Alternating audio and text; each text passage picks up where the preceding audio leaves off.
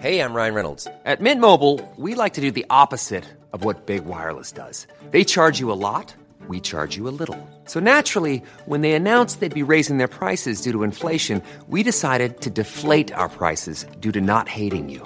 That's right. We're cutting the price of Mint Unlimited from $30 a month to just $15 a month. Give it a try at mintmobile.com/switch. $45 up front for 3 months plus taxes and fees. Promo rate for new customers for limited time. Unlimited more than 40 gigabytes per month. Slows full terms at mintmobile.com. Even when we're on a budget, we still deserve nice things.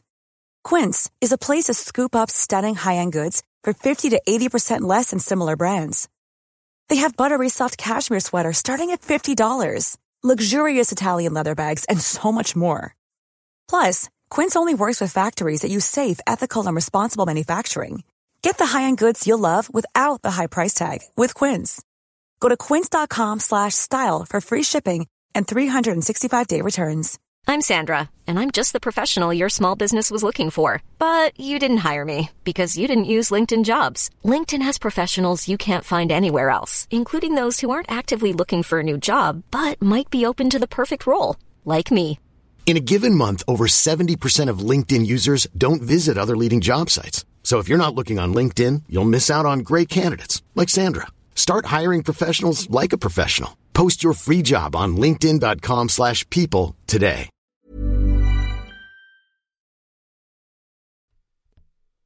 On this episode of the Pack Filler Podcast, we are not alone. Dave Erickson of Multiple Triathlon website fame is in to compare try versus buy, nasty jerks in traffic, and he's going to remain pretty comment-free on Mark and Pat's drinking in studio. And now, here's the show. Music by Kevin MacLeod. Hey man, let's go on a bike ride. Come on. Look at my new wheels. They're sweet. Bicycle. There are really just two types of people. Those who say I can't, and those who say I can. These people have been summoned here by themselves for their 1,700 different reasons. Their unity comes from their mantra, I can, and their destination, a place they absolutely have to get to. What they will do to get there is monumental by anyone's standards, even their own.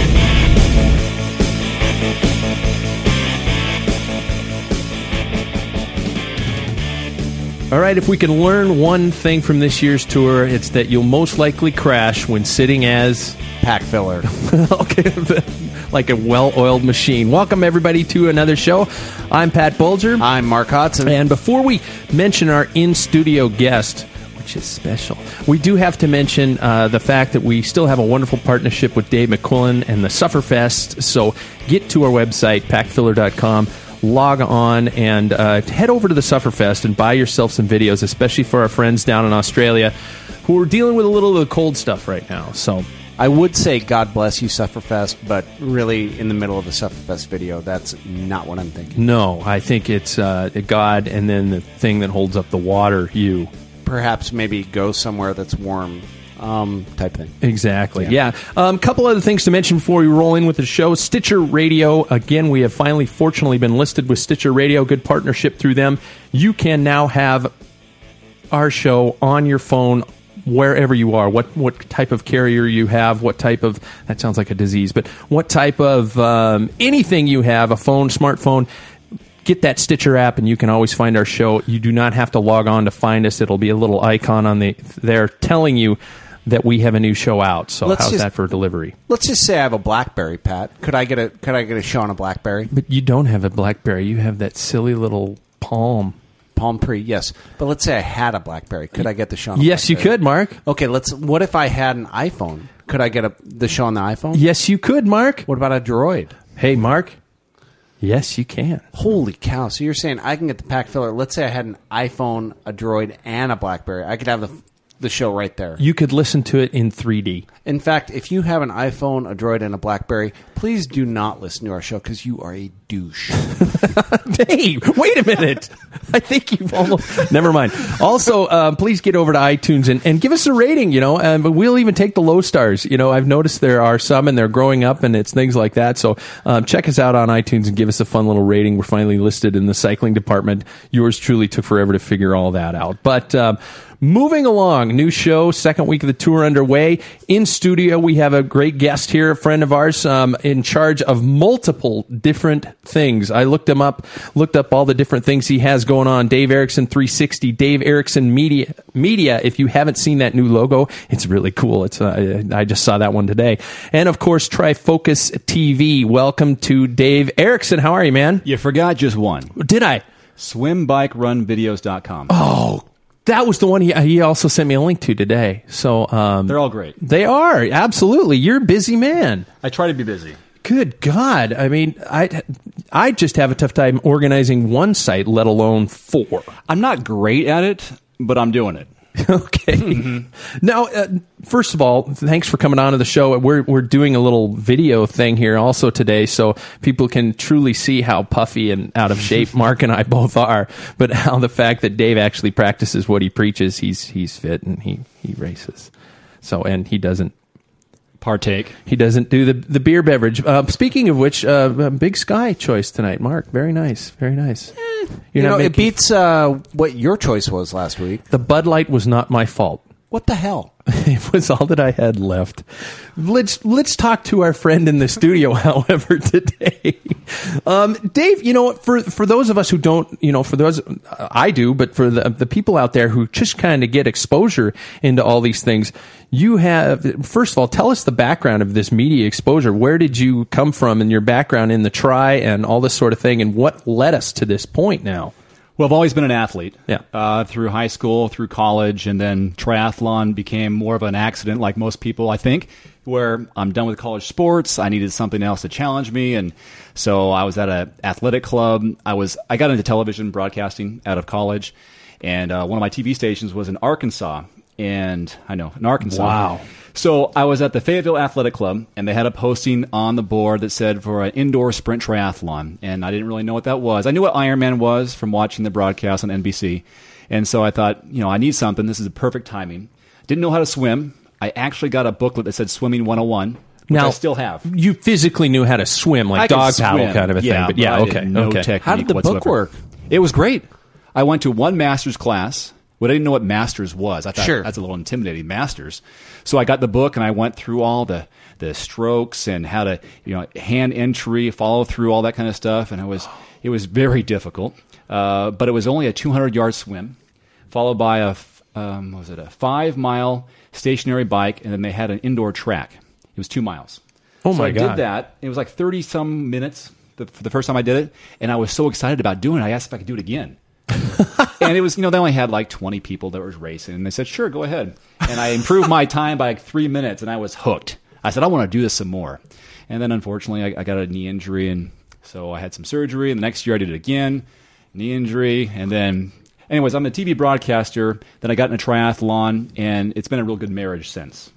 Doing triathlons, finally getting into Ironman, and then wanting to use my passion for the sport to somehow passion and TV and internet, and now I have 4 different websites to promote the sport locally and also to follow the sport globally. Is it okay? So you're following the sport globally, but let's say, for instance, if somebody's new to Trifocus TV, they're going to go on and they're going to see events from regional, or you're going to just see anything from all over the place? Well, they're going to be from the Inland Northwest specifically. This whole thing is about, my tagline is, this is the first and only online news program in the Inland Northwest that takes you inside the multi-sport world of triathlon from a local perspective.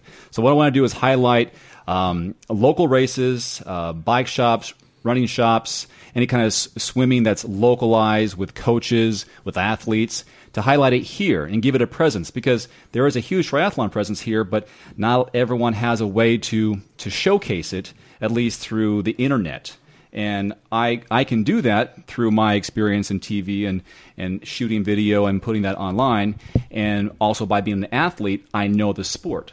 So to get those together is perfect, in my opinion. And so if I can somehow give back to the community, which I've been taught and learned that we as athletes take. We take from the organizers who put on the events. What do we do to give back?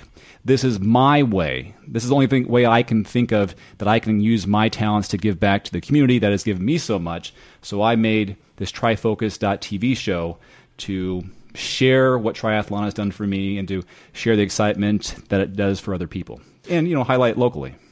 Yeah. Okay. So now with the show, what's the frequency of episodes? How often are they coming up? Well, I started the show in late April. I did it in my bedroom with a TV monitor, my bike in the background, and a flashlight, honestly, underneath some running shoes or cycling shoes to kind of give it some lighting. And then I did another one like a following week, and then I had a little hiatus because I was transitioning out of TV news. And then I've been steady for the last 4 weeks of having an episode every week. And right now I'm editing episode 8, which will be online later today. Wow. Is it what kind of a workload are you talking? I mean, is it a couple hours a day? Is it beyond that? A lot of legwork ahead of time. Not just putting up a stupid little podcast, so it's got to be a lot more difficult. Well, that's interesting that you mentioned the transitioning from TV news, because you did have, what's my guess, way more than a full-time job with the TV news. I think that was you. I mean, for those of you who are listening who don't know, I think Dave Erickson was, he was on a fairly large market. Sure. And you gave that up to go do this. And I think that's an interesting point of how's that working out? I mean, this is kind of chasing the dream, isn't it? It really is, because I didn't have anything. I still don't really have anything. Sure. I left TV 3 months. What's today's date? Today is the 12th. 12th? Yeah. April 12th was my last day on the air at the ABC affiliate in Spokane. Mm-hmm. It was 3 months ago. So I left it because I needed new challenges. I needed something new to try, and I really wanted to follow this aspect of media and sports. And I guess it was one of those things where, as an athlete, you believe in yourself. If it's going to make it happen, anyone's going to make it happen, it's going to be you. Mm-hmm. So I just wanted to do this. 15 years as a TV news anchor and reporter, different markets throughout the country. It was time for a change, and I get bored pretty easily. That's probably why I have 4 or 5 websites. And as a triathlete, a personality. Yeah. Mm-hmm. So I just went for it. And making contacts with other media groups, Ironman, for example, or Lava Magazine, for example, Timex, those type of companies. I work with them freelancing-wise now. Interesting. I think one of the things I would be curious about is how'd that feel?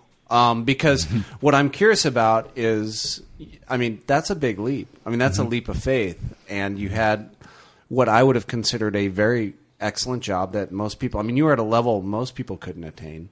And then you said, well, I'm going to do this. And so was it a feeling of letting go? Was it a feeling of relief? I'm curious, because I think that's a lot of what I guess endurance sports is really about, is really just committing to something and then going for it. And it doesn't matter if it's cycling, doesn't matter if it's triathlon.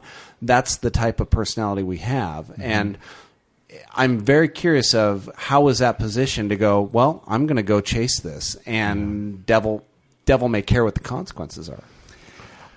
I was happy about it. Uh-huh. I think it had run its course internally. Mm-hmm. I'd done it for a while. I've left the business, came back to it. In this last job, which lasted 4.5 years, I came back to it. And it's like I needed something else. Mm-hmm. And I felt good about it.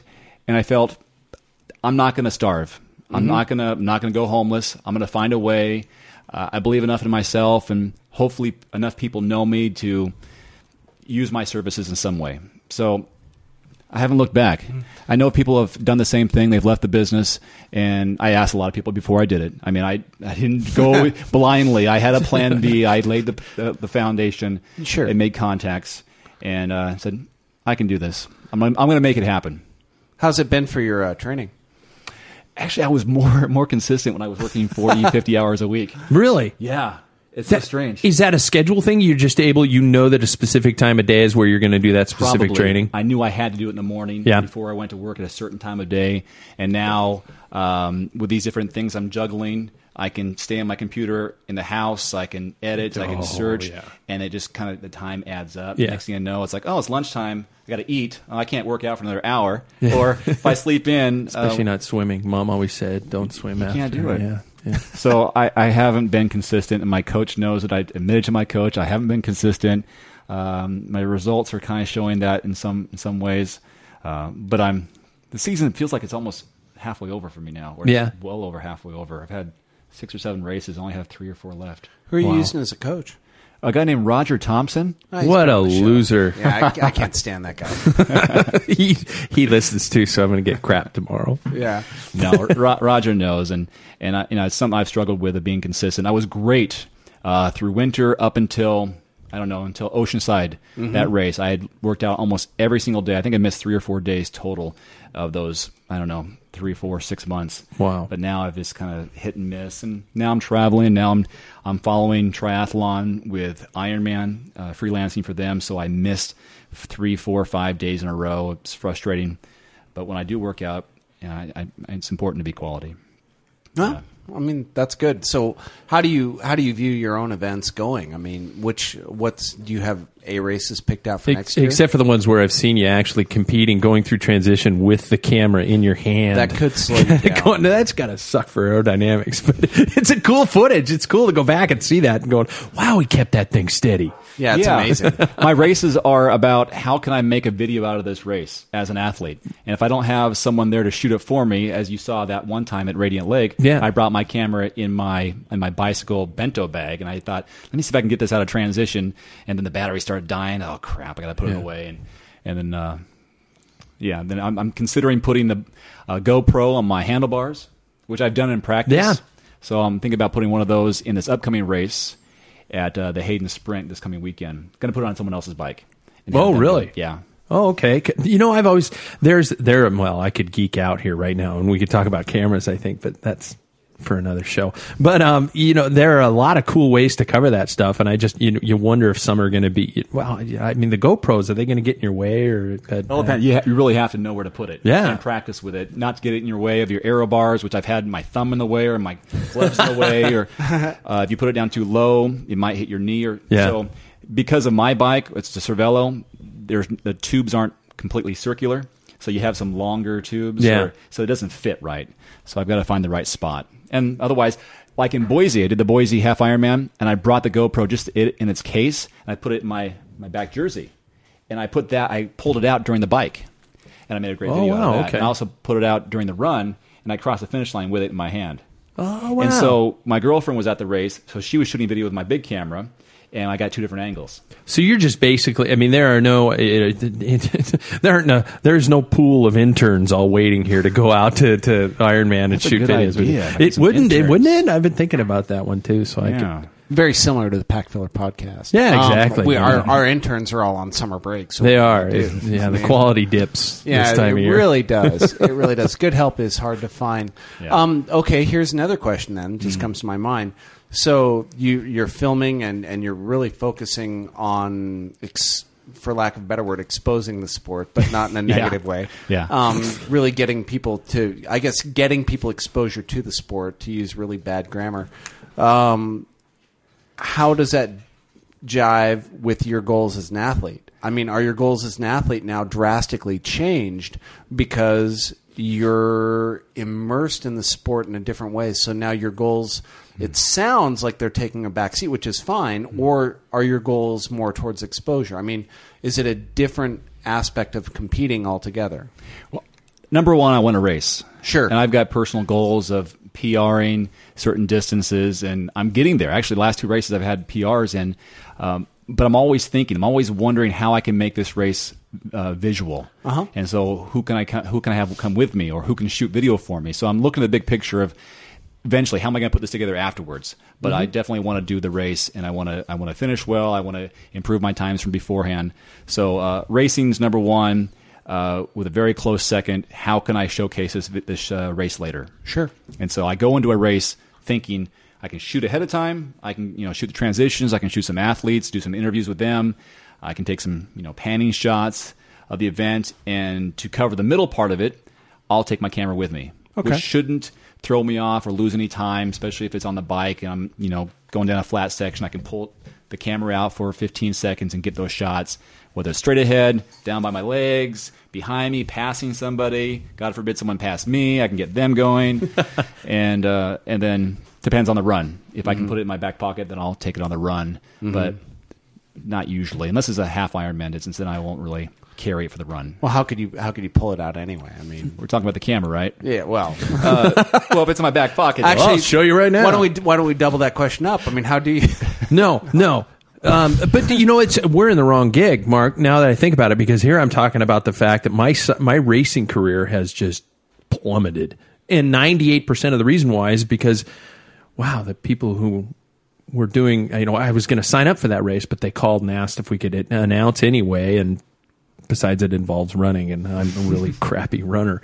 But I don't know about you, Mark, but I mean, I don't know if your schedule is, if you found yourself saying, well, I'm going to announce it instead. Dave's able to at least get to that point where he's I would like free of to. that. I would love to say that we're so busy announcing races that I have not competed as much, but no, I think that's not true for me. I think a lot of times I have a tendency to let time slip away from me. So I spend a fair amount of time at work. I spend a fair amount of time doing other things right now, which life took over the last year for me, especially. But that being said, I guess it's kind of like goes back to our last show where you asked, where do you accept the few extra pounds? Where do you accept? Do you accept? Do you get to that point where you're okay with it? I don't think I'm going to go gently into that good night. Yeah. And so I think rather than say, oh, life took over. Well, yeah, life took over, and I did spend. I've spent a lot of time building up a practice here in Spokane, but it's not to say I don't have spare time that I could have spent riding. You better just drop the practice and follow the pack filler dream. I would, because my pro contract is coming next week. I know it is. Is it? It's probably just sent back to the old address. Yeah. No, I think a lot of that is I think cycling. Going back to it, I think cycling and my experiences as cyclists and the people that I met as a junior cyclist have impacted my life so profoundly that it's kind of hard to discount that. And so I guess in that way, I'd like to be more like Dave and give something back. And this is our way to do it audibly. No, but I don't think we have quite the skill level of Dave or anything like that. But I do think that we've talked about junior programs. I do think that that's still a dream worth pursuing. I think triathlon is a great sister sport to road cycling. I think there's really a lot of things we can do, but I think the first thing we can do for any sport is quit making excuses for anything. And that this goes out to all you triathletes out there too. I've noticed that triathletes are the most unhealthy people as of race day I've ever seen. What? Yeah, they have there's an ailment for everyone at the start of a race. I haven't been training enough. I've been sick. Well, that's the excuse factor. Yeah. Don't you think? And I think cyclists are a bit the same way. They just don't talk about it, but I think everybody does. Well, they talk about it. Contador was just whining about his knee this morning. Well, Contador, I mean, he just can't quite get the beef products he would like. Yeah, exactly. But I don't know. I mean, I think that's the biggest thing with endurance sports is quit frickin' whining, nut up, and do it. Yeah. And that's what you have to do. I mean, Rule 5 comes into play every single time. Yeah, exactly. And it does. If your training is suffering, if everything else, look at your day. You've got 24 hours. How many of those did you sit not utilizing them? And we all do it. And I'm just as guilty as everybody else. So if you're overweight, that's probably why. So Dave, in your experience now that this is especially growing, things like this, triathlon, good God, I mean, the amount of people involved in this is just, it's staggering. You look at these kids' triathlons that are full to the brim. You look at a lot of these events that are booked solid. How has the growth been? What have you seen in terms of age groupers? What can we equate this to? It's getting so competitive too. Yeah. Because they're starting younger. There is that gap between 13 and 18, whatever that is. There's no one teaching kids in high school how to be triathletes. I mean, you can go specific with swimming and running, and cycling would have to probably be outside of school, but there's nothing going on in between. But when you have them start so young, it's kind of, I wish I started younger. I wish someone was there for me in my 20s. Especially swimming. I mean, that would have been helpful. Yeah. Look at the kids who know how to swim at 8. I mean, they can carry that. Oh, it's brutal. I mean, and that's what I've noticed is usually the most fearful aspect of the event. If people are going to jump into it for the first time, no pun intended, the swim is the most fearful part. Yeah. My girlfriend right now, we just bought her a bike. Well, she bought the bike, but she's been starting running as of last year. Did Bloomsday for the first time in Spokane, the largest, 12K run in the world, something like that. And so she's been running more and more, and she improved her time like crazy this year. And now she wants to get into cycling, and now she's going to start cycling, and she's on a tri bike, but she's still a little bit nervous about the swimming. But she wants to do a triathlon. Wow! And it's on her own motivation. She just wants to do it, and she's gone to the races because of her involvement with me, and she's seen them, and she gets motivated by the athletes because everybody can do it, all the different body sizes and shapes and ages. And I think that's what the big attraction is, that you see someone out there, like a Madonna Buder, for example, that's an extreme example. She's 80 going on 81 years old and still doing the Boston Marathon as of this year, and she's still attempting the Ironman distances. These races are filling up so fast. I think the count was around 2,800 for Ironman Coeur d'Alene. I think I saw that number as the total participants involved. The races are filling out in matters of hours. It's quite the financial commitment to get into those Ironmans, for example. I don't know. I think there's something about it once people get involved and they see the people around them and the support, whether it's the other athletes, the fans, the volunteers, the community. Something about it's catching on. It's still one of those sports, the fear factor of swimming or the expense involved. It's not a cheap sport. Definitely not a cheap sport. I mean, you talk about investing in a bicycle and then travel involved and then entry fees. My goodness, that stuff's kind of tough. You won't see it as an inner city sport like basketball. How do you mean? I don't think you'll see it like basketball, where you look at... There'd have to be some form of support program in order to do that sort of thing. Well, I think it's that, pretty substantial. I think cycling and triathlon are those kinds of sports where you wish there was some sort of support program. Especially, I've talked ad nauseum on this show about the fact that there are probably a ton of our listeners who are sitting in their homes and they have probably the equivalent of 3 complete bicycles in their basements that are sitting there taking up space. Why isn't there some sort of an incentive to get these bikes out of the garages and into the hands of these new athletes, of these kids, or these, fresh, new to the sport people? I wish there was a way to get those bikes out there, because I know for a fact I have 4 in my basement that I'm not going to ride. Yeah, I might have some sentimental value to it, but come on. Why can't we give those bikes out to somebody else and get them on it?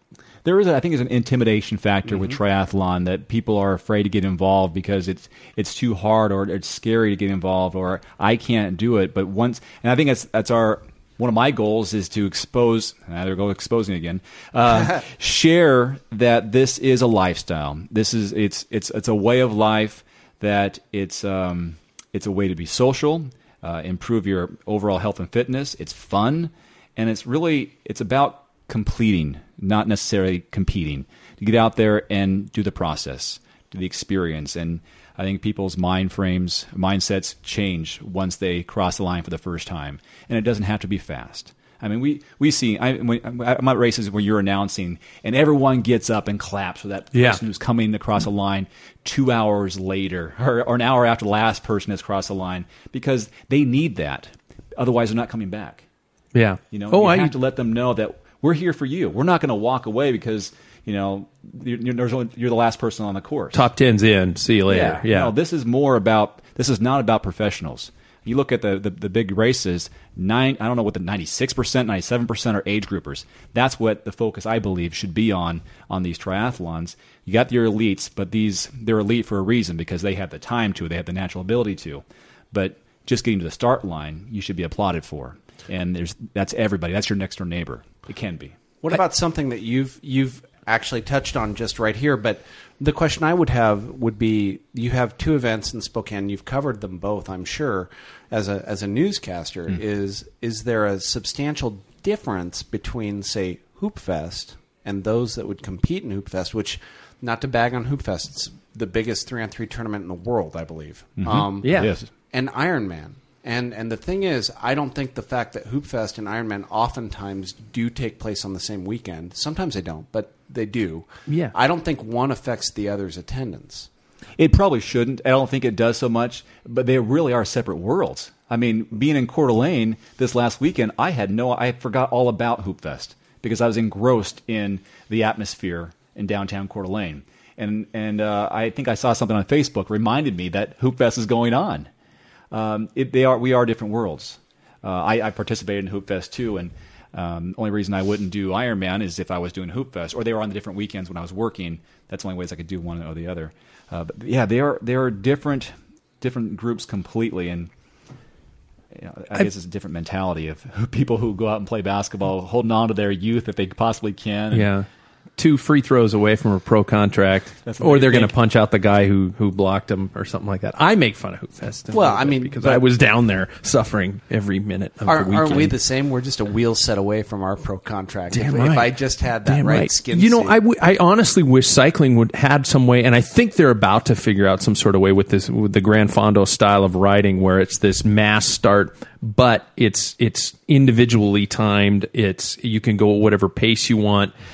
I think triathlon has figured that out. We talk about those age groupers who are coming in 2 hours after the first people. They're still receiving accolades. They've still competed against themselves.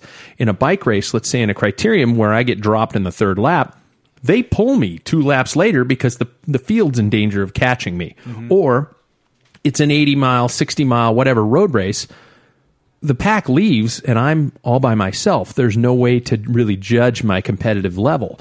And I think cycling maybe needs to figure something out in that terms, because it's neat to see at the triathlon events, everybody's happy just to be there, to be involved, to have finished, and to have beat something they're trying to have done in the past. I wish there was a way to figure that out. Cycling. I've done a couple crits, and I've done actually only just one road race because I got dropped and I didn't know any better. It's my first time ever doing it. This is in the St. Louis area. No one's ever known. I don't know how to talk about my cycling career because I didn't have one. But I remember going down. Neither did Mark. It was like a 60-mile bike ride. Really.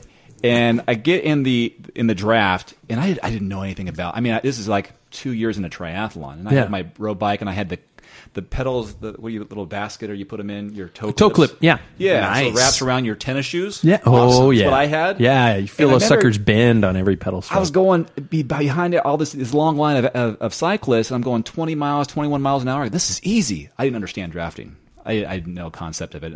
So I led. I got in front of these guys. I got in front, and then we started going down a hill, and this is great. I can do this all day. And then I started going up the hill, and people passed me. And I was the last person on that course. And I haven't done a cycling event since because I started getting into triathlon more so. Now I've lost my train of thought about. No, just the difference between that experience of being left behind in a road race, and well, that's it. I guess my day is done. Am I still competing after the field has gone up the hill? Whereas you see that in triathlon, yes, they all go into the water at the same time, but everybody's still busting ass after they get out of the water, after they get on the bike. Well, that's what it was. Yeah. Is that there's usually a winner in cycling. Yeah. Everyone is competing there. That's the sport in triathlon, at least, where it is you against you. And if you can, maybe it is you against other athletes, but it's always going to be you versus you. So there's always something to strive for in that race that you're involved in. And whether it's the same race, if you can, each year over and over again to improve on that time. And then if you get good enough, then you can start competing against people in your age group, and then maybe overall if you get to that point.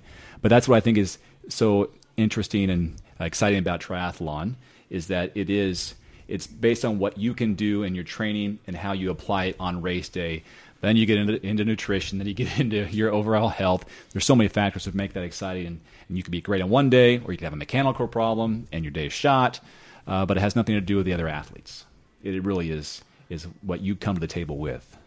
I actually think that's a great point that Pat makes. Great Pat point? A great Pat point. I am a great Pat. A Pat point is the idea of like a Gran Fondo, which could be the cycling equivalent. I think what we're always looking for is something very similar to triathlon, whereby everybody shows up and people can compete. And I think that's probably the difficulty with cycling is there is one winner, period, and that's it. I mean, Yeah. you know. Mountain biking's kind of figured it out, though, too. Mountain biking has that concept where it's you against the course. It's you in a struggle. It's almost that time trial type of a mentality of a feeling against. Well, there's no drafting, then it can be more of a truer there is drafting, event. yeah, but yeah. If you had waves of cycling, Oh, yeah. and then it was just you again the course, Yeah. not a mass, not like a time trial, but let's say you had in groups, but you weren't allowed to draft, then you can really compete against the course and your other athletes because then it's just what you do that day. Yeah.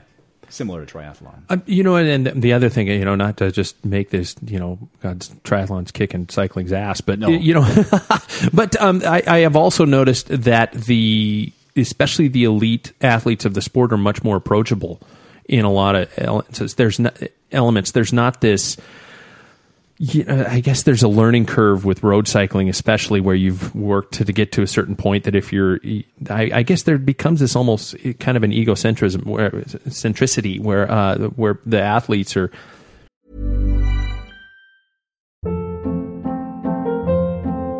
Hold up. What was that? Boring. No flavor. That was as bad as those leftovers you ate all week. Keke Palmer here, and it's time to say hello to something fresh and guilt-free. Hello Fresh. Jazz up dinner with pecan-crusted chicken or garlic butter shrimp scampi. Now that's music to my mouth. Hello Fresh. Let's get this dinner party started. Discover all the delicious possibilities at hellofresh.com.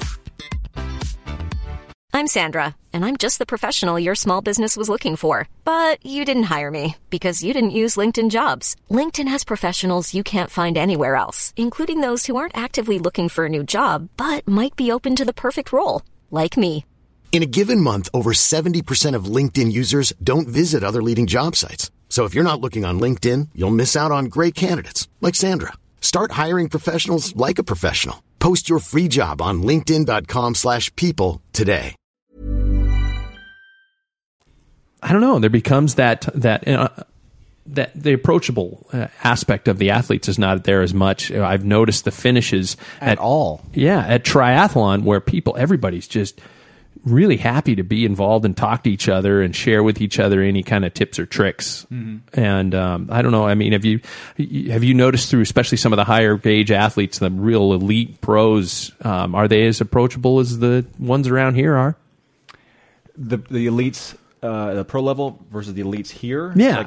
Yeah. I mean, let's say if you're traveling to some of these larger Ironman competitions, and these guys who are just getting paid to do this big time for a living, are they as approachable as some of the guys who are winning the local races?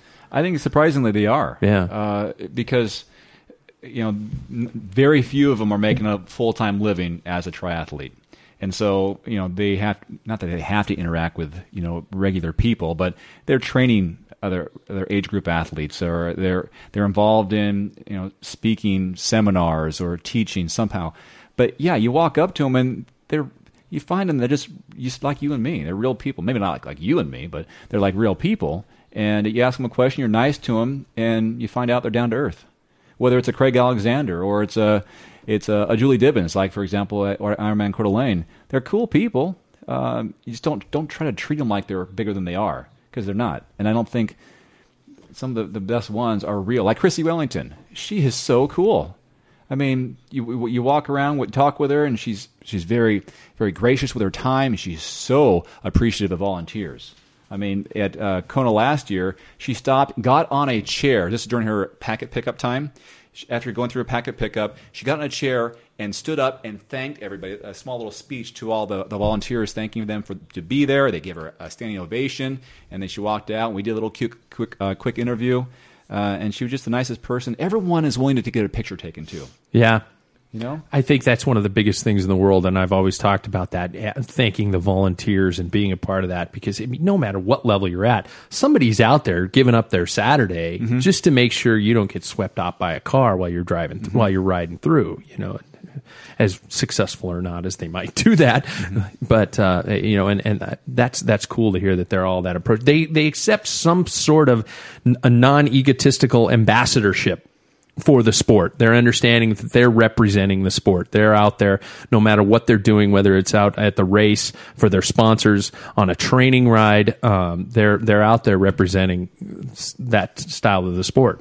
And if they have egos, they're not going to last very long. No. They're not going to be accepted. They're not going to appear in the magazines or any of these kind of spreads because no one wants to hang out with a jerk. Yeah. No one wants an autograph from a jerk. And they're just like, that's so-and-so. He's very unapproachable. Yeah. But if they're nice people, you'll have more people show up, and they'll come to these pro panels with these Q&As, and they'll be there because they know this person's nice.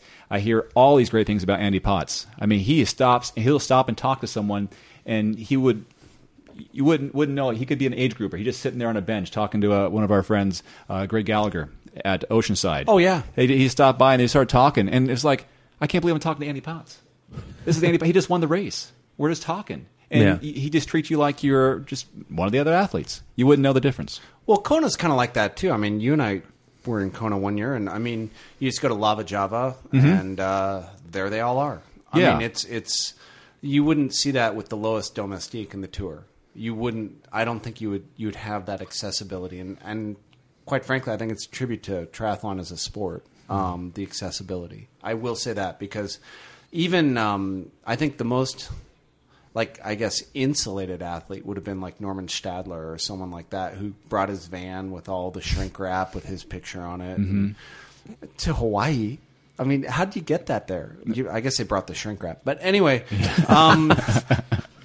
just spitballing here. Yeah. But, you know, you still had him, and they were still there at Lava Java eating breakfast. And, you know, I mean, that's just how it is. And I got to kind of give them credit for that type of approachability, and I think it carries through to local races. I mean, you'll see all the local pros and everybody congratulating everybody else, and you'll also see them stand up and clap for that person getting 2 hours, and you'll see many of the local pros staying through the awards ceremony and not saying just mail me my check, check and my medal. They stay and they clap, and I think that's something that cycling is missing, but by the same token, elitism is part of cycling. I don't think you get the same sport without a little bit of elitism, and that's why it's so glamorous in a way, especially for Europeans. I don't know if it's expected or they do it on their own, but you also see the champions of some of the bigger races, the pro races, like the Ironmans. They'll wait there at the end and give the medals to some of the finishers. Oh, wow. That's neat. That might be a contractual thing, but I hope it isn't. Oh, I don't mind if it is. I don't know if you can fake the smile and enthusiasm. Yeah. I mean, who can not be excited for someone crossing the finish line at a big race like that? And you have a world champion giving you a medal. I mean, that means everything to me. Is that they were still there. Of course, they went home and showered and ate and came back 2 hours later and still on the course. Yeah, but they still came back. They did come back. Nothing. I don't think there's probably anybody holding them down to the ground to say you got to get your ass back to the start line because Scott Bikes needs you to be there or Timex needs you to be there and those type of things because they get paid to race race in the events, but. And I think that's one of the things that's neat about Ironman is, you have... I have not experienced the Ironman experience, so you guys got to kind of help this neophyte out. How do you mean? You haven't been to the Coeur d'Alene race? I've been before the Coeur d'Alene. I've been to the Village and appreciated all of that. I've never been able to actually attend the event. Oh. And so, I wasn't there 2 weeks ago. I was watching my son play basketball, and... I'm feeling better now, but just to see the sheer size of that type of an event in a local basis is huge. I mean, we don't get those kinds of things. We used to have big bike races around here. We used to have the Olympic trials in '84 and '88, but they still weren't as huge as an Ironman event. Just from what I've seen on TV and appreciated and understand from you guys. So, I mean, describe that feeling, that type of an event. It's got to be huge. You're entering a different world. Yeah. Everyone is there, and they want to be there, and they're excited to see you there, and you step into this big tent, this big top of excitement, of new sports, new equipment, all these different brands that are out there. And you feel you're part of it, and you get enthusiastic about participating. And if you can't participate, you want to volunteer. Really? You want to. I mean, they get 3,000 volunteers at Ironman Coeur d'Alene. Cycling people listen to what he's saying. I mean, we struggle to find volunteers. You kidding me? You have to thunk them over the head like cavemen found spouses. And then the athletes will come back. I spoke with a couple athletes who were volunteering this year who were athletes in previous races that came back. They said, I was here. They did such a great job. I appreciate it. I want to give back. It's my way of saying thank you to the volunteers last time, and now I'm volunteering. And they have a great, sure, you give them a T-shirt or, give them some little swag here and there. That's nice. But they still have a great time throughout the whole day because they get goosebumps. They see someone going by, and they feel like they're part of experience. It is an experience. Dave, let's just hear your way to describe, just as an athlete, finishing the Ironman. Even I don't think you were in any danger of winning. No, I was not. But thanks, Mark. You ruined the dream, man. Well, maybe next year. But that's.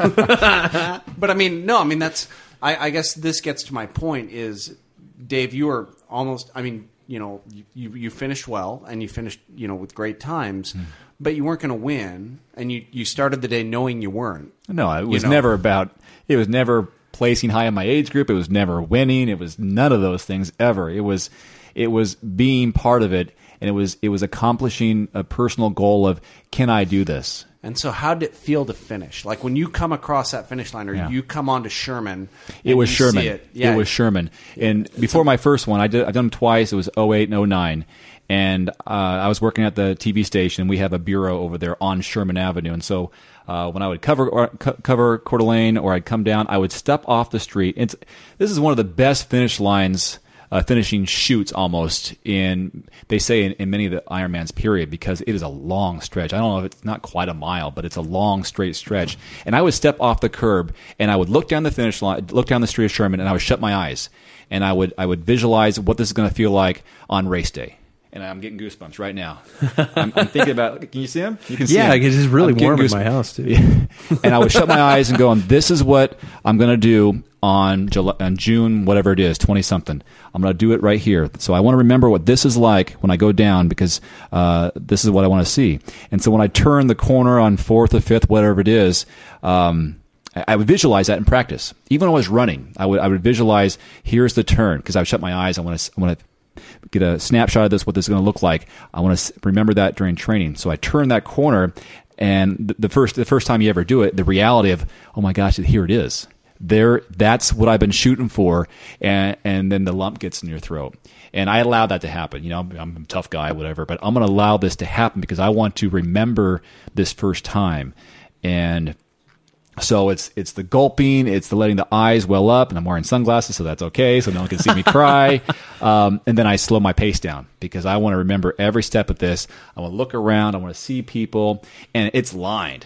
That's the great thing about the finishing chute, no matter what. And they're all clapping. They don't care who you are. Luckily, your name's on there, so they can yell your name. It's like, oh, thanks, Dave. Hey, Dave, whatever.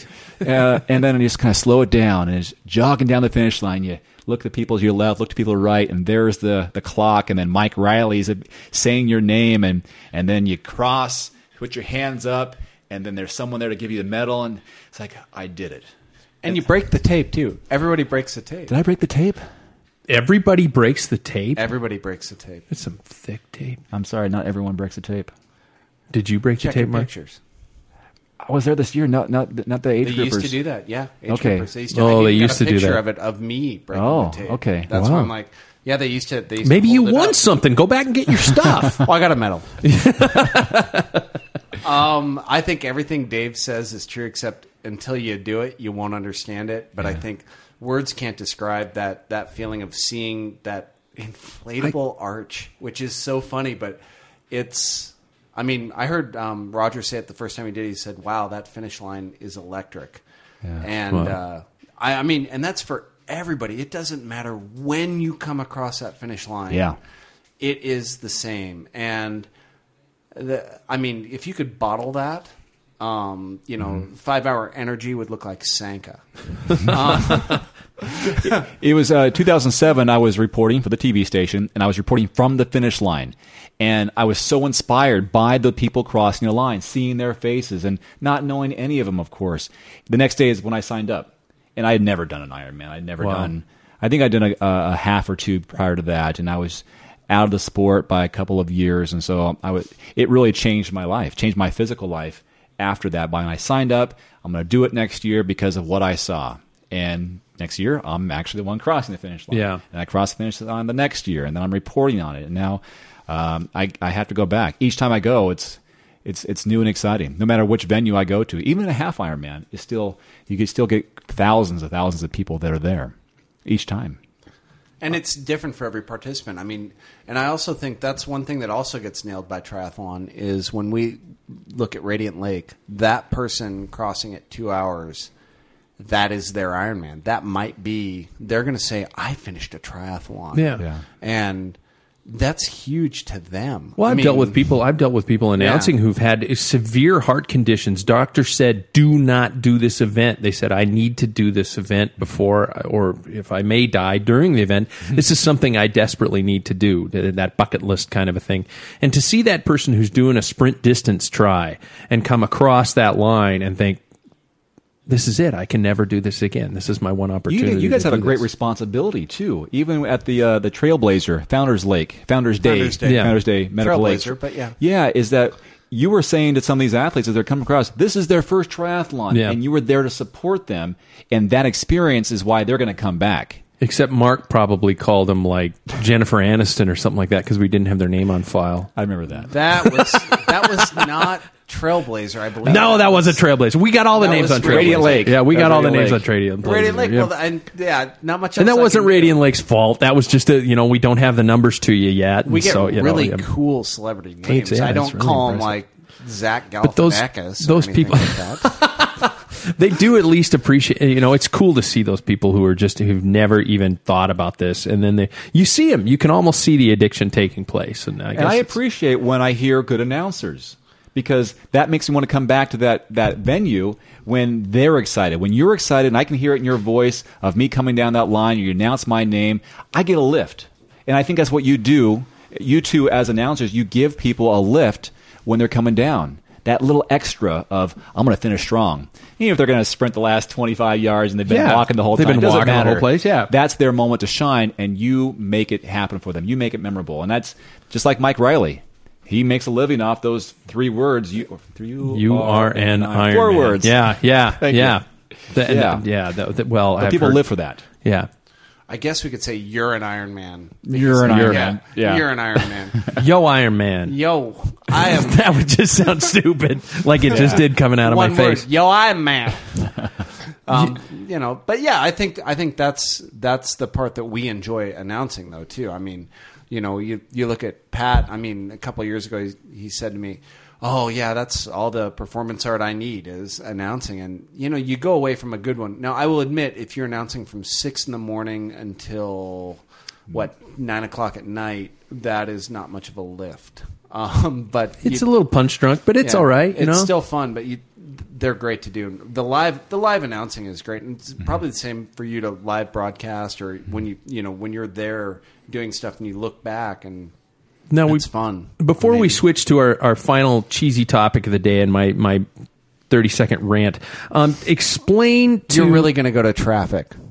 No. Okay. I'm going to talk about... I want Dave to explain really quick about the difference between the sites, what each one is going to represent. We've got Swim, Bike, Run videos. We've got Trifocus. We've got your media. We've got all those other things. So people can, the guy's got 4 sites. Which the hell one should I go to? Yeah, well, the Dave Erickson 360 is, more for the close friends of the family. That's what that one started out just to keep mom informed. Okay. Because mom was living far away. So, hey, you can keep track of your son that way. Look, Mom, no crack addict. Yeah, I'm doing okay, Mom. This is really for you. Yeah. So that was more for them and for friends back home. So that's still a very personal site. Glad I could publicize just it. For fun. Sorry about that. Trifocus TV, that really is, that's triathlon community in the Northwest. Yeah. Maybe in the future it'll become Trifocus TV, different, bigger region. Who knows? Yeah. The Race Center, Race Center, they have a TV show for triathlon or competitor magazine, whatever it's called. So that's what that is, triathlon, Trifocus.tv. Swim, Bike, Run videos is what it says. I go to these events, I want to focus on either a swim event, bike event, run event, or all 3. So on the swimbikeRunvideos.com, I will do triathlon events, obviously. I could do a Whitworth University swim event, so they're swimming. If I can do, I've done Bloomsday before. Actually, I went and did Bloomsday this year with a GoPro, made a video about that. That was kind of fun. Got a lot of views on that. On that same site is swimming, biking, and running tips.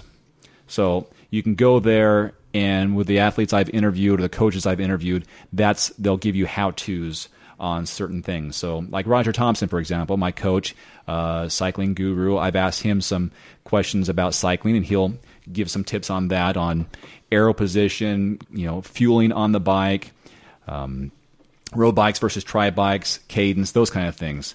Running is a little thin because I don't do a lot of running events, but a kid's fun run, for example, running pain, good pain, bad pain, running shoes. I've worked with a guy down at Runner's Soul in downtown Spokane to get some tips on that. So it says it all really in the website name. I don't mean to sound stupid, but this is focused on videos on those 3 topics, 4 if you count the total accumulation of a triathlon. So those are my 2 that I really love and have a passion for, and will do it on my own. And maybe eventually local businesses will want to get involved, which would be the hope of having a show sponsored or a segment sponsored to give them some exposure and to help finance it, because it's all on my own dime. I go to the events on my own, I shoot them on my own, and the people volunteer their time to provide these tips, and I appreciate it. And more recently, we're getting race entries gifted to us, so we can give those out for free. Gives the local races exposure, like we gave away a Hayden Sprint Triathlon entry for this weekend. The Steve Omi Open Water Swim entry. We're giving away some goggles next week from Blue 70. So little by little, we're getting some swag that we can give away, give some exposure, and we'll see how it goes. Definitely the quality that is on those videos, too. It's fun, yeah. Is certainly worthy of sponsorship. So absolutely. My Facebook page actually has a photo that he took, because I went, oh, crap, there's actually me doing what I do. Yeah, it's pretty spectacular. And if people watch some of the videos, the local ones at least, on the Swim Bike Run Videos website, I've used U2 in little sound bites from races that you're involved in, so you guys can see these guys in the flesh. So don't follow them. No, you can follow them, but just don't look at us. Faces for radio. Yeah, we'll keep the hats and sunglasses up and going. So every race I go to, I'm going to put a video of that race. If I'm not doing that race, I will be there with a camera, and I'll do my best to post it the following week.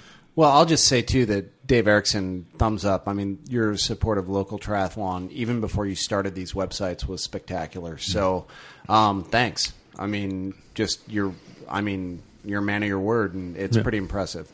Well, all right, cheesy time of the show. We're reaching the final end of the show. We're reaching the last 8 to 10 minutes of the show. So I want to bring up my rant. And this is we were talking about ambassadorship of the sport, and no, I'm pissed because ambassadorship of the sport. I'm driving with my son through downtown. Somebody flipped you off. No, I'm driving. Oh, okay. Driving. Yeah, I got the spelling right. So I'm cruising through downtown, and I see a cyclist approaching me in the back. Which I'm happy to see. He's kind of taking a good section of his lane, because that's smart riding. You don't want people trying to scoot by you in the lane. Okay, just take it up. Yeah, take up a good section of it. So a car has to physically go around you. And I was impressed to see that. I was happy to see that. He was on an old retro bike. He wasn't a fixie. He was, he's not all. He wasn't hip. Wasn't wearing dreadlocks or sporting that kind of stuff. But then we get to our first stoplight. Uh-oh. Right through. He blew it. Blew right through it. Oh. And then I saw him take a left from the middle of the road, just shyly in front of another car who had to hit the brakes for let this guy go through. And I happened to be taking that left, so I saw him again blow through about 2 or 3 more stoplights on his happy little jackhole journey.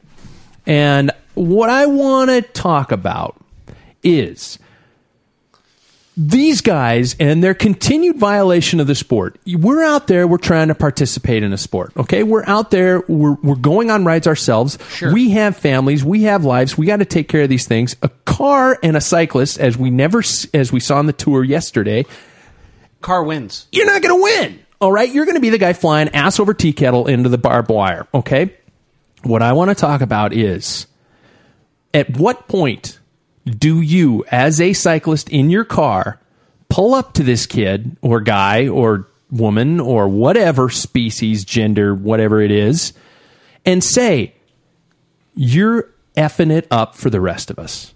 The answer, in my opinion, What? never. Because they're going to look at you and go, F you, man. Yeah, I just I mean- and then they're going to throw something at your car and scratch the paint. I mean, well, why don't we go ahead and start knocking bad drivers off the road that tailgate? I mean, you're just going to find those guys. I think what you do is you teach good behavior and the behavior that we know. I mean, plus, how do you show off? How do you show off how amazing you are at track standing?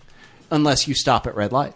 You should say that. Hey, next stoplight, jerkface, you should try and track stand. I bet it'd be really cool. Yeah, unless you can actually show those skills off, that's no good. And I guess, starting a confrontation while on the road, as one of our previous shows has dictated. Yeah, you did that. That wasn't good. Things escalate rather quickly, and having been there and done that, I'm saying, I'm out. You're not going to get anywhere. The guy's an idiot. He'll get hit, and it'll be really sad. But you're going to be the guy who the driver they cut off or swerved in front of are going to be the next one that gets the blame. You keep in mind, I'm an attorney, which means if a car hits a bike, I could stand to make a small fortune. I'm a teacher. I'm going to be out for a couple weeks. Yeah, I'm more interested in me. But no, I think the issue really is how do you change the behavior? I don't think you're going to change that guy's behavior. If he was on a retro bike, was he a young guy? Was he younger. Younger. Looked more like a commuter than a fixie. Well, you take your chances. I think those who love the sport and those who love to ride on the road will follow the rules and actually make it better for the rest of us. And that's what we teach. But you go and pick a fight with every individual J-hole. I don't want to pick a fight. I just want to make them aware that they're actually out there ruining this for the rest of us. I mean, we've got a city that's finally building a cycling infrastructure. We're getting these bike lanes. We're getting all these wonderful things in our city. And who's going to want to fund something like that if you got a person out there who's breaking the constant rules? Well, it goes back to why we make fun of critical mass. It goes back to why we make fun of those people that completely break the rules constantly. We don't like them because we don't go out to critical mass and make fun of them in person, which we probably might be should. kind of a fun afternoon. It's not a bad idea, but no, we'd get our asses kicked. Not by them. Probably by the motorists. But yeah. I just think, once again, if you're doing things that don't belong, if your life, your lifestyle and the way you're riding a bike is going to affect us, then what we have an obligation to do is to teach those that would like to ride a bike how to do it properly. We were taught. Yeah. I was a messenger downtown Seattle for a full year. I never... Well, I'm not going to say never. I did bomb through a couple lights, but I bombed through when I stopped. I came to a full stop. I noticed nobody was coming. I pulled the Idaho rule, which is the treat every red light as a four-way stoplight. That is in the rule books, from what I understand, Mr. Lawyer, in the state of Idaho. Kurt, you're going to have to come on here. Yeah, I don't know anything about Idaho law, but what I would say is I've done it. I've blown through a stop sign on a Sunday morning or a stoplight on a Sunday morning. If it's open, if it's clear, if there's nobody for miles. I blew through a red light when I was being chased. Those are things.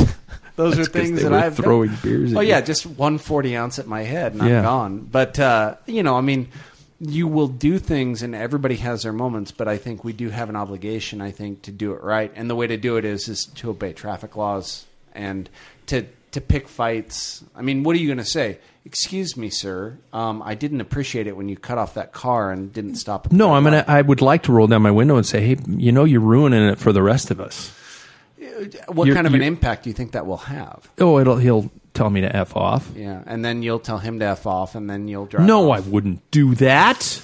I would. I'm a wonderful person. Dave, do you have anything to chime on That's this? kind of a lose-lose, don't you think? Yeah? Unfortunately, the people who do that have a certain mindset and a certain attitude. They're going to go where they want to go because it's all about them. They don't respect the rules, and they're going to go, and you say something, it's going to just piss them off even more. Unfortunately, you'll say something because that's the right thing to do.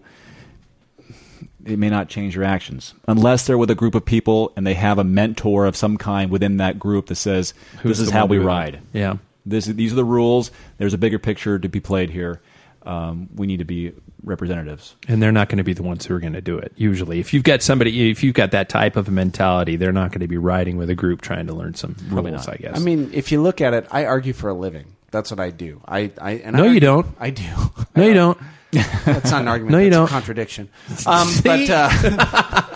But I argue for a living, and I argue with a lot of people, and I'm not going to take that one on. It's not worth it. Well, it's just not worth it. It's more of just creating a conflict. It's like the East Coast mentality of speaking your mind, not because you want to change the other person's behavior, but to meet your own needs. You want to vent. And that's why, hey, you're in the way. You're taking too long. Yeah. Now, that has nothing to do It's not with their gonna work. behavior. It has to do with your needs. Yeah. So I think if we really want to change things, what if everybody rode right and he's the one jackwagon out on the road? If he's the one guy, he might change his behavior. If everybody else is going, if there's a cyclist on the road going, what are you doing? That might make a difference. Some guy pulling up in a car. It's the vehicle you're on or in at that moment. Maybe if I was on my bike and he did that, I could say, "Dude, what are you doing?" Well, he'd still probably. I think the goal is to get 100 bikes for every one that's on the road out on the road. So if you have 100 people riding that aren't riding now, and they're all going, "What are you doing at the next stoplight?" That's going to make an impact. One guy in a car, I don't think that'll make an impact, and I think it's just going to make you feel bad. So I agree with Dave. I think it's a lose-lose. You isolate that guy long enough to where he's going to have to do the right thing if he wants to be accepted. Mm-hmm. Otherwise, he's going to be a loner, and maybe one day he'll be taken out of the gene pool. Who knows? Just by his lack of respect. Yeah. And I think that's what you do is you teach good behavior to those that will listen as opposed to admonishing those who are behaving badly. What good's that going to do? And you got to start early. I use the word admonishing in a sentence. That's it's cool. pretty It's awesome. a lot of syllables, and you got them all out. I know, I got them out. Well done. Pretty impressive. We are reaching that point in the show. I always throw out my pack filler commandments at the end of a show, and I have thought long and hard about this one, and I have been a victim and violator of this very commandment many a times. And I'm going to say it here. I'm going to say it for all the health and benefit of all of our listeners. Thou shalt monitor thine chamois time, which means chamois time does not equal training time. If you know what a chamois is, it's the pad in your cycling shorts.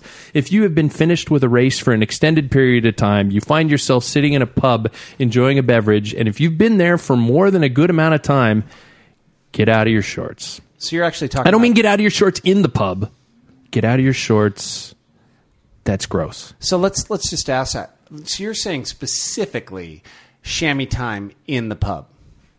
I'm saying chamois time equaling training time. I understand that. Chamois time is not training time. In fact, it's just kind of confining. It's gross. potential fungus growing time. And you're really, if you have any fertility issues, it's over. Get out of the chamois. It's over, bud. Get out.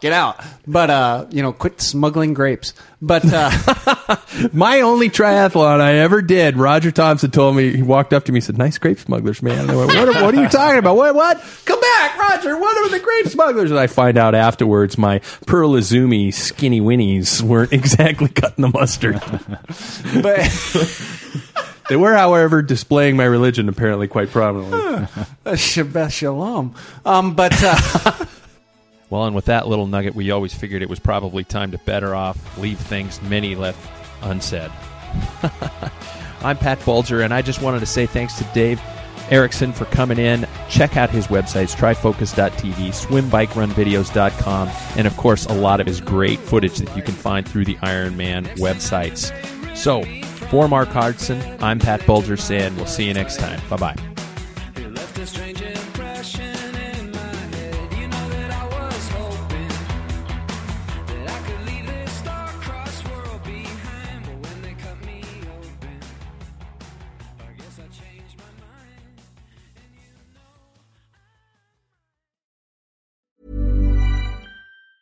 Ever catch yourself eating the same flavorless dinner 3 days in a row? Dreaming of something better? Well, HelloFresh is your guilt-free dream come true, baby. It's me, Keke Palmer. Let's wake up those taste buds with hot, juicy pecan-crusted chicken or garlic butter shrimp scampi. Hello Fresh. Stop dreaming of all the delicious possibilities and dig in at HelloFresh.com. Let's get this dinner party started. Even when we're on a budget, we still deserve nice things. Quince is a place to scoop up stunning high-end goods for 50 to 80% less than similar brands. They have buttery soft cashmere sweaters starting at $50, luxurious Italian leather bags, and so much more. Plus, Quince only works with factories that use safe, ethical, and responsible manufacturing. Get the high-end goods you'll love without the high price tag with Quince. Go to quince.com/style for free shipping and 365-day returns.